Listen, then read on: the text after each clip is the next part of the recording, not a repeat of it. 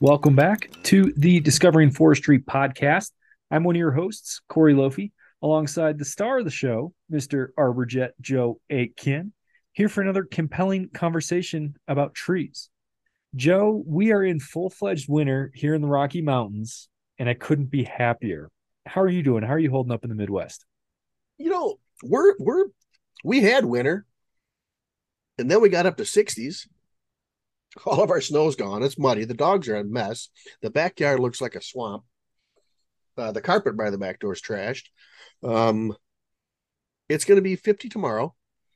Then it's going down to 30s all next week. But weather-wise, we're a little above the norm, but we're okay. We're getting the precip. There's soil moisture, which is important, which we'll lead into in today's topic. But I'm doing good. As you can see, I'm not coughing as much. I feel good. I'm excited. Winter's a neat time in arboriculture. Right. And if you're a climber, you're out there doing a lot right now. You schedule your removals, you hope the ground's harder, you don't trash the lawn. Um, there's a lot of excuse me, like disease pruning due to disease in the Midwest. I'm not sure if you do that. A lot of that is scheduled right now until spring, like your elms and your oaks. So a lot going on. Well, that's a good Even though it's point. winter, buddy, it's No, still a lot going on. and that is a good point because I think I'm very familiar with the Midwest. Obviously, it's where I'm from, and I live here in the Rockies. And we don't really have seasonal pruning on too many things, with the exception of fruit trees here in the mountains to reduce the spread of fire blight. A lot of people prune the fruit trees in the winter, but you're right. I didn't even think about that in the Midwest and places where there is more disease pressure from things like oak wilt and Dutch elm disease.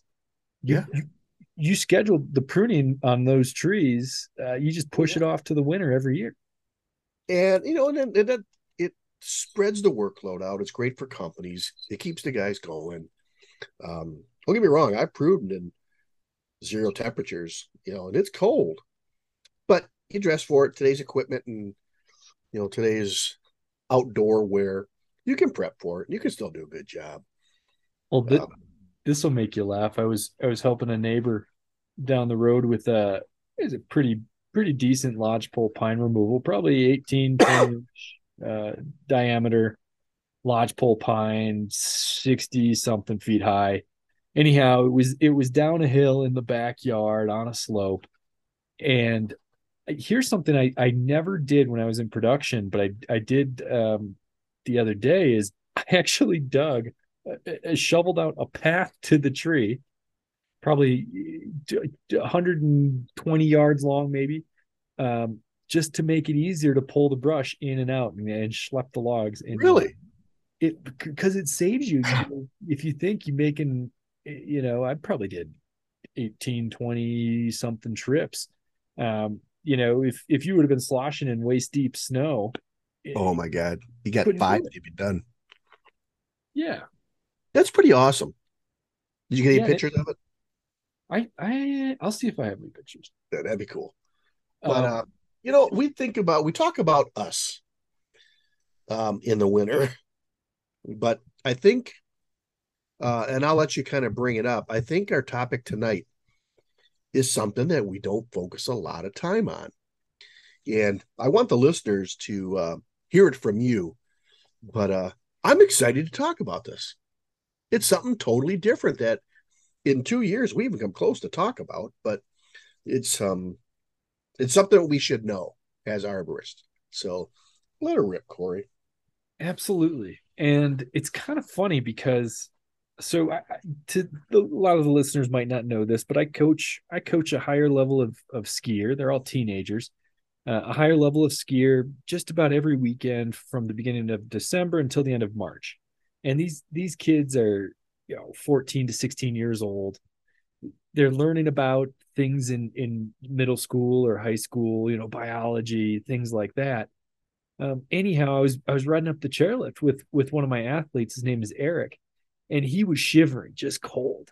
And he and he goes, Corey, what do trees do in the winter? Why don't they explode and die when they freeze? What's going on? How does this happen? What's going on? And that made me think about it. I don't think you and I have ever talked about this, but I don't think I've had this conversation probably since my undergrad. It's been 10 years, 12 years. And thinking about it, how much in depth did you go in it then? Well, first off, he caught me off guard. Okay. Because I was like, oh, well, the water is here and there. And hopefully we have some listeners who are actually scratching their heads right now going, well, yeah, good point, Corey. How does that work? Trees survive in winter. How did trees survive in the winter? And Joe and I will get into this, but he kind of caught me off guard. And then I explained a little bit. And by the time we got to the top of the hill, it was like, well, shoot, I need to go back and actually look at some notes and make sure I'm telling the truth. Well, hats off to Eric. That is a very intelligent, well thought out question that he had to think about that. Yeah, and kind of my answer, and Joe and I we'll spit back and forth on this for a minute, or a couple minutes at least, but kind of how I led the process with Eric and a couple of the other kids on the chairlift was, what you have to understand is trees have been evolving for 250 million years, and they started out in the tropics, right? And then slowly over 200 million years they moved up towards the poles. But the trees that we have, kind of in these temperate climates, or at least where you and I are, they have thicker bark. They also, for the most part, if they're deciduous trees, they'll drop their leaves, and those are adaptations that came over time. Sense why they created the hardiness zones. So very important to look at when establishing or planting a tree is it's all to its adaptability in a certain zone. So we're on the right track. This is pretty exciting to chat about. That's crazy that you're talking about zones too, because that's so true. We'll get all right. We'll get into this. So, the easy answer for my interpretation, then we'll let you kind of correct me and add your 2 cents. But trees, at least in these climates where it does freeze, right? They have thicker bark, but they also have thinner vessel conducting elements. So a lot of people know like xylem and phloem, the tubes in the tree that move water up and down. Correct. So in the areas where Joe and I are, where we have seasons and we get freeze and thaws, these tree species that are growing here have much thinner tubes than you would in like Florida or the tropics or parts of Australia that have palm trees and things like that. So yep, correct. So that's definitely up. And if you think about this, not only we're talking about this, but we have to also throw in, we're talking about deciduous trees in leaf drop. And we know leaf drop is largely controlled by the annual variations in the photo period. Shorter days, less production. That fall color is the start of the plant preparing itself for winter. But we talk about deciduous trees. There's a whole nother group of trees that have to survive in winter too, that we got to kind of cover a little bit on today, which are evergreens. And they have a different approach to winter, which we can cover in a little bit too. But you're right. Fall color is the beginning of the prep for winter adaptation and survival. So let's keep going on this. I want to get your take on the evergreens, because mine will be, I'm sure, slightly different. But anyhow, as we're discussing the deciduous trees, so not only do they have these thinner vessels, these thinner tubes in the trees, they also lose their leaves. But what's happening during that time is that water transport. So the leaves are changing colors, the nutrients get sucked back into the plant. But then there's also water transport moving some of those nutrients down. And what you're left with in a lot of those cells that would normally conduct water and nutrients is almost like a very sugary molasses sap. So, and this isn't just exclusive with maples. You'll find this with many deciduous trees. But Yeah. this sap that's in these cells has a very hard time freezing. I mean, you'd have to get to, I believe, negative 40 Celsius um, for that sap to freeze. And for long periods of time. Oh my goodness, you're Yeah, right. it just doesn't happen overnight. Trees are pretty good, but no, you're right on target about a tree being able to produce their own, say, for lack of a better term, antifreeze. Yeah, And you're right, because if the water would stay in the cells could rupture if they freeze. But what happens is that as that cell absorbs that, it's a convert from starch to sugar, and the sugars are absorbed or drawn into the cell. What that does is pushes the water out, and I believe that the side walls on plants are plasmodesmatas. It forces it out in between the cells. yes. Now, if that water freezes, it won't rupture the plant cell. So it pushes the water out, stores it in between the cells, and fills the cell up with a sugary substance, aka antifreeze. And you know what we call that? We call it, and I had to look this up in one of my books from Stevens Point, is when the water freezes between cells, it's ectocellular freezing. That even sounds cool. Well, isn't that amazing? And the reason, kind of, we'll go slightly one more nerdy uh, tick down, is that you and I are familiar with chemical potential, with water potential, how it moves from one membrane to another, right? Basically, trying to go to a more positive place. Well, that's the same thing happening with these cells in the plant. If you think about it, that sugar, those starches and carbs, right? They're basically kind of repelling that water to go, as you said, between the cells. To exit the cell, to winterize itself, and then be, as you know what it leads into. I know it's kind of jumping the gun, but think about the one thing we do in the Midwest and the East Coast when we go out into the forest in February and March. What's the big thing that we're doing? You're collecting maple syrup, the sap flow. Because what's everything that's in the plant cell at that time is at the highest concentration of sugars, which is ready available to pull out of the tree. It's the sweetest time for extraction of that sap. Ain't that pretty cool? That's pretty. That Then is you go out there, boil the water out of it, then you got maple syrup. that is pretty cool, Joe. That's actually fascinating, and I know that this is an effective method. Only because that I kept these books that I paid probably way too much for back in college. Um, and I know this is acceptable with deciduous trees. And Yeah. we talked about negative 40 Fahrenheit, or pardon me, Celsius, which some of the listeners who are really sharp probably know that that is the one time there is no difference. Negative 40 is the Yeah. same Celsius or Fahrenheit. Anyhow, uh, but Joe, what goes on with conifers, with evergreens? Well, conifers, well, they got an advantage of in needle retention. And now those needles are technically, aka, it's foliage, it's a needle, it's a leaf. Because of one, we talked about bark, they have thicker bark, so they have that protection from that. But at the needle, there's less surface area, so therefore there's less stomata and there's less water. Um, and in evergreens, it's almost just the opposite. With too much water leaving, evergreens can desiccate. And especially if the soil, we're talking above grade. There's winter things going on below grade.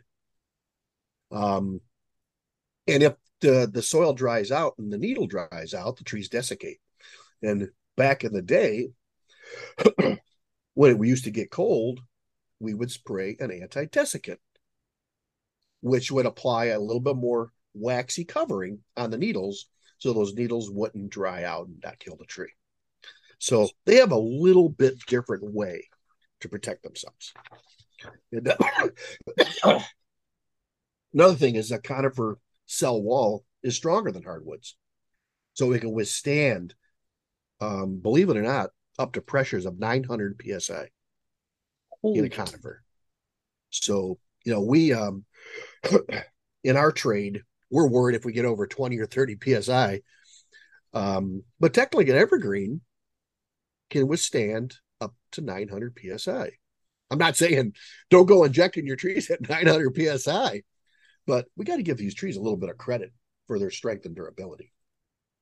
yeah, and just how much they've adapted and overcome over the years. And even conifers, and this is pretty apparent, but it's worth mentioning, is that when you get that snow load on them, conifers are built in a way to where they're going to shed it, right? They're going to Yes, and they're more flexible, so they can bend with it. That's another thing too, that great Yeah, observation that I don't think a lot of people give enough credit to.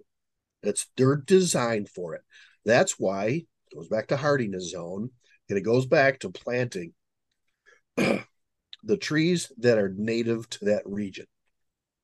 Because no, you think about hardiness zone, that's a couple hundred years of data that supports what fauna should be in that area. And we have to do the best we can to put it back, so they can do this.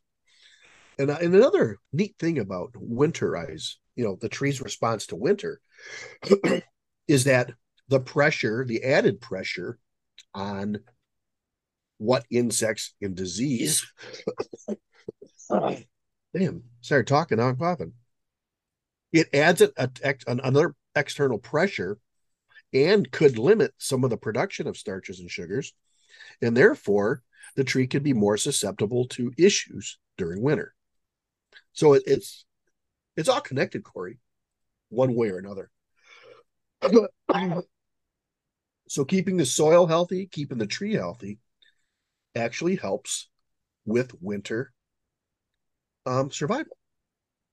That makes total sense, especially with winter watering, which would typically occur in a year, especially here in the Rockies, where we don't get much precip. But I think this season, we're tracking ahead. So Yeah. that's a pretty big point that we should touch on, Joe. Is it's not just the tree; it's also the microbes, the biome, the pore space in the soil that matters too during these winter months. Yes. So you're talking about liquid water found in underground and in the snow. So even in winter, um, trees, another neat thing about evergreens is that even in winter, evergreens, if the temperatures are right, photosynthesize all year. They don't stop. So they're always moving. It's just the weather and the movement of water controls its rate. But again, without the replenishment of your groundwater in the winter right now has an adverse effect to the plant all next year. That's crazy. Well, Yeah. you think about, so let's continue down this path. So mammals, us, bears, whoever, whatever animals out there that are hibernating, they go into a dormancy where their metabolism, goes way down, their energy consumption goes way down, and there's no growth. So in a way, trees are kind of like that, but evergreens can still produce carbs. They can. Yes, they can. If it gets sunny enough on one side of the tree, their temp can be below freezing, but that surface temp of a needle on that side of the tree could reach 70 degrees, and therefore you can have movement in that plant, Heck, even in the harshest conditions. that's crazy. It is pretty amazing. And you're right, winter is a challenging time for all living things, including trees. And that's why, after 300 million years, they found a way to make it out there, um, which is actually pretty cool. But I think we also need to talk about is rapid change of climate. Oh, And that can have an adverse effect because the fall foliage, the leaf color, the change, well, not change, the lack of production of chlorophyll and a change of color, that's a gradual, I guess it would see a chronic change. It takes time. Now, if you have an acute change where summer, or I should say fall or spring, where you could have a severe temperature drop. Yes. Your student asked, why don't they explode? If they don't have enough time to produce the sugars in the plant cell as antifreeze, yes, plant cells can rupture and kill off parts of trees or a whole tree. And that will vary. And Joe, we just went through a 70-degree swing, I think 2 weeks ago, 3 weeks ago, but the plants were already in production mode with these sugars and these starches and the processes. But you're right, trees do explode. Cells can explode. And I believe there was a book that I probably haven't read in a number of years, but I think it's called My Side of the Mountain, which I do know is fiction. But anyhow, it actually talks about a temperature swing that had occurred, and this individual could hear trees popping. Yeah, frost cracking. Frost cracking right there. Yes, exactly. So if you have, again, we talked about the sunlight, could warm up a side of a thin bark tree. Heats it up, is a little bit more liquid. And then if it drops down to zero again overnight, yes, there is frost cracking, and that's can be pretty detrimental to the tree. Oh, absolutely. And if it's in an urban landscape, man, it's horrible. You look at this big crap in, what are we supposed to do as an arborist? Do you bark trace it? What do you let Mother Nature take it because she already did it to that? Who knows? I guess every instance is different, though. It's pretty cool. Well, I was tooling around the interwebs and kind of, along this topic, and it talked about, like, what about in the Arctic, the Antarctic, where it's -60 Celsius? That's -75 Fahrenheit. And I had to do the calculator online to figure that one out. But anyhow, this is amazing, because what happens in climates like that, with more than a few different species, but those cells can actually turn into glass, and it's called vitrification.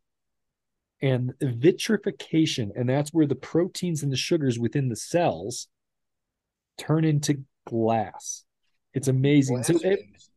Exactly. Yeah. So it could be negative whatever Kelvin, and these plants are still going to survive. For people who don't know, or maybe it's been a while since you've heard it, glass isn't a true solid. It is solid in many different senses, but it's actually always moving. That's why you can look at buildings and barns that are 250, 300 years old, and the glass panes are a little bit thicker at the bottom. These cells in these plants, especially in birch trees and some alders, can actually turn into glass during really cold periods of time. It's amazing. And another name for that is the glass phase. And it's a kind of, here's a big word for you, molecular suspended animation. Whoa. Yeah, to have a sip on that one. Yeah. But you're right. There's a glass phase where the material inside the plant cell wall represents glass, and it's not really frozen, but you can't see it move because it's the animation, molecular suspended animation. It's actually pretty neat. It's amazing. Kind of, really, if this episode doesn't give you a greater appreciation for how trees have evolved and coexisted with the climate and everything else, I mean, what will? That's pretty cool. But in all my years, I've seen frost cracks. I've seen last year, or 2 years ago, we had the apple trees blossomed. We had a wet snow, freezing rain, and it covered everything and froze them in place. So during that time, during pollination, and that affects the overall fruit production. So there's adverse effects, especially think about the citrus industry down in Florida, where they put the smut pots out there, this smolder, what do you call them? Where they put a bunch of burning pits in the orchards to keep the blossoms from freezing when they have frost in the spring. I've never heard of that. Because, because if you have a frost in the spring, sure, Do you ever see the movie Trading Places? Oh yeah, yeah. Where they're talking about the citrus crop report? That's a springtime report. How did the plants do over the winter? Is there going to be orange juice? And it was all about capturing billions of dollars on the crop report. So yes, you can have adverse effect in fruit production, in agriculture, on trees. I'm sure it happens with fruit trees like almonds. Think about almond trees, pecans down in the south. All of it has to do with the weather. And you can have a good year or a bad year. Well, and that's interesting to hear about those piles and different methods that they would use to kind of heat and reduce the instance of frost, because it would terminate that flower. Something that they do on the western slope of Colorado in Grand Junction, where there are a lot of peaches, is they actually have these giant fans out there. They're not it's not like those windmills or those wind turbines, but it looks similar to that. And they'll actually turn those fans on because they don't want frost to hit those petals and basically keep the air moving so it can't settle in them on the tree. That's crazy. Yeah, it's it's really cool. But let's see what else is cool about this. There was something else I wanted to chat about. I'm having an old man moment. I would like to say that there's some pretty cool stuff out there. If you really want to learn more, there's two. Well, I got 3 papers on my desk. One, Michigan State University had a lot of data on this. Actually, Bill Cook was an extension agent in the UP, and he was partly involved with the group that helped. We have a song in the beginning and ending of our podcast. He was all part of that, which is kind of neat. Then he has an article on winter issues, and then our good buddy and previous host Lindsay Purcell at Purdue had a real great paper on this. Lindsay, yeah. And then if you really want to dig deep, there was another great article from the National Forest Service. So there's a lot more on this, which I'm surprised. And even in my 40 years of arboriculture and logging and forestry, that I never really looked at this topic before. So now I'm going to go talk to my wife, and I'm going to bore her to tears about all the great things that trees do when they're dormant. Joe, just play the episode for her when it comes out next Monday. I'll make her listen to it, because we're going to head a little farther north for the weekend, get up to our cabin.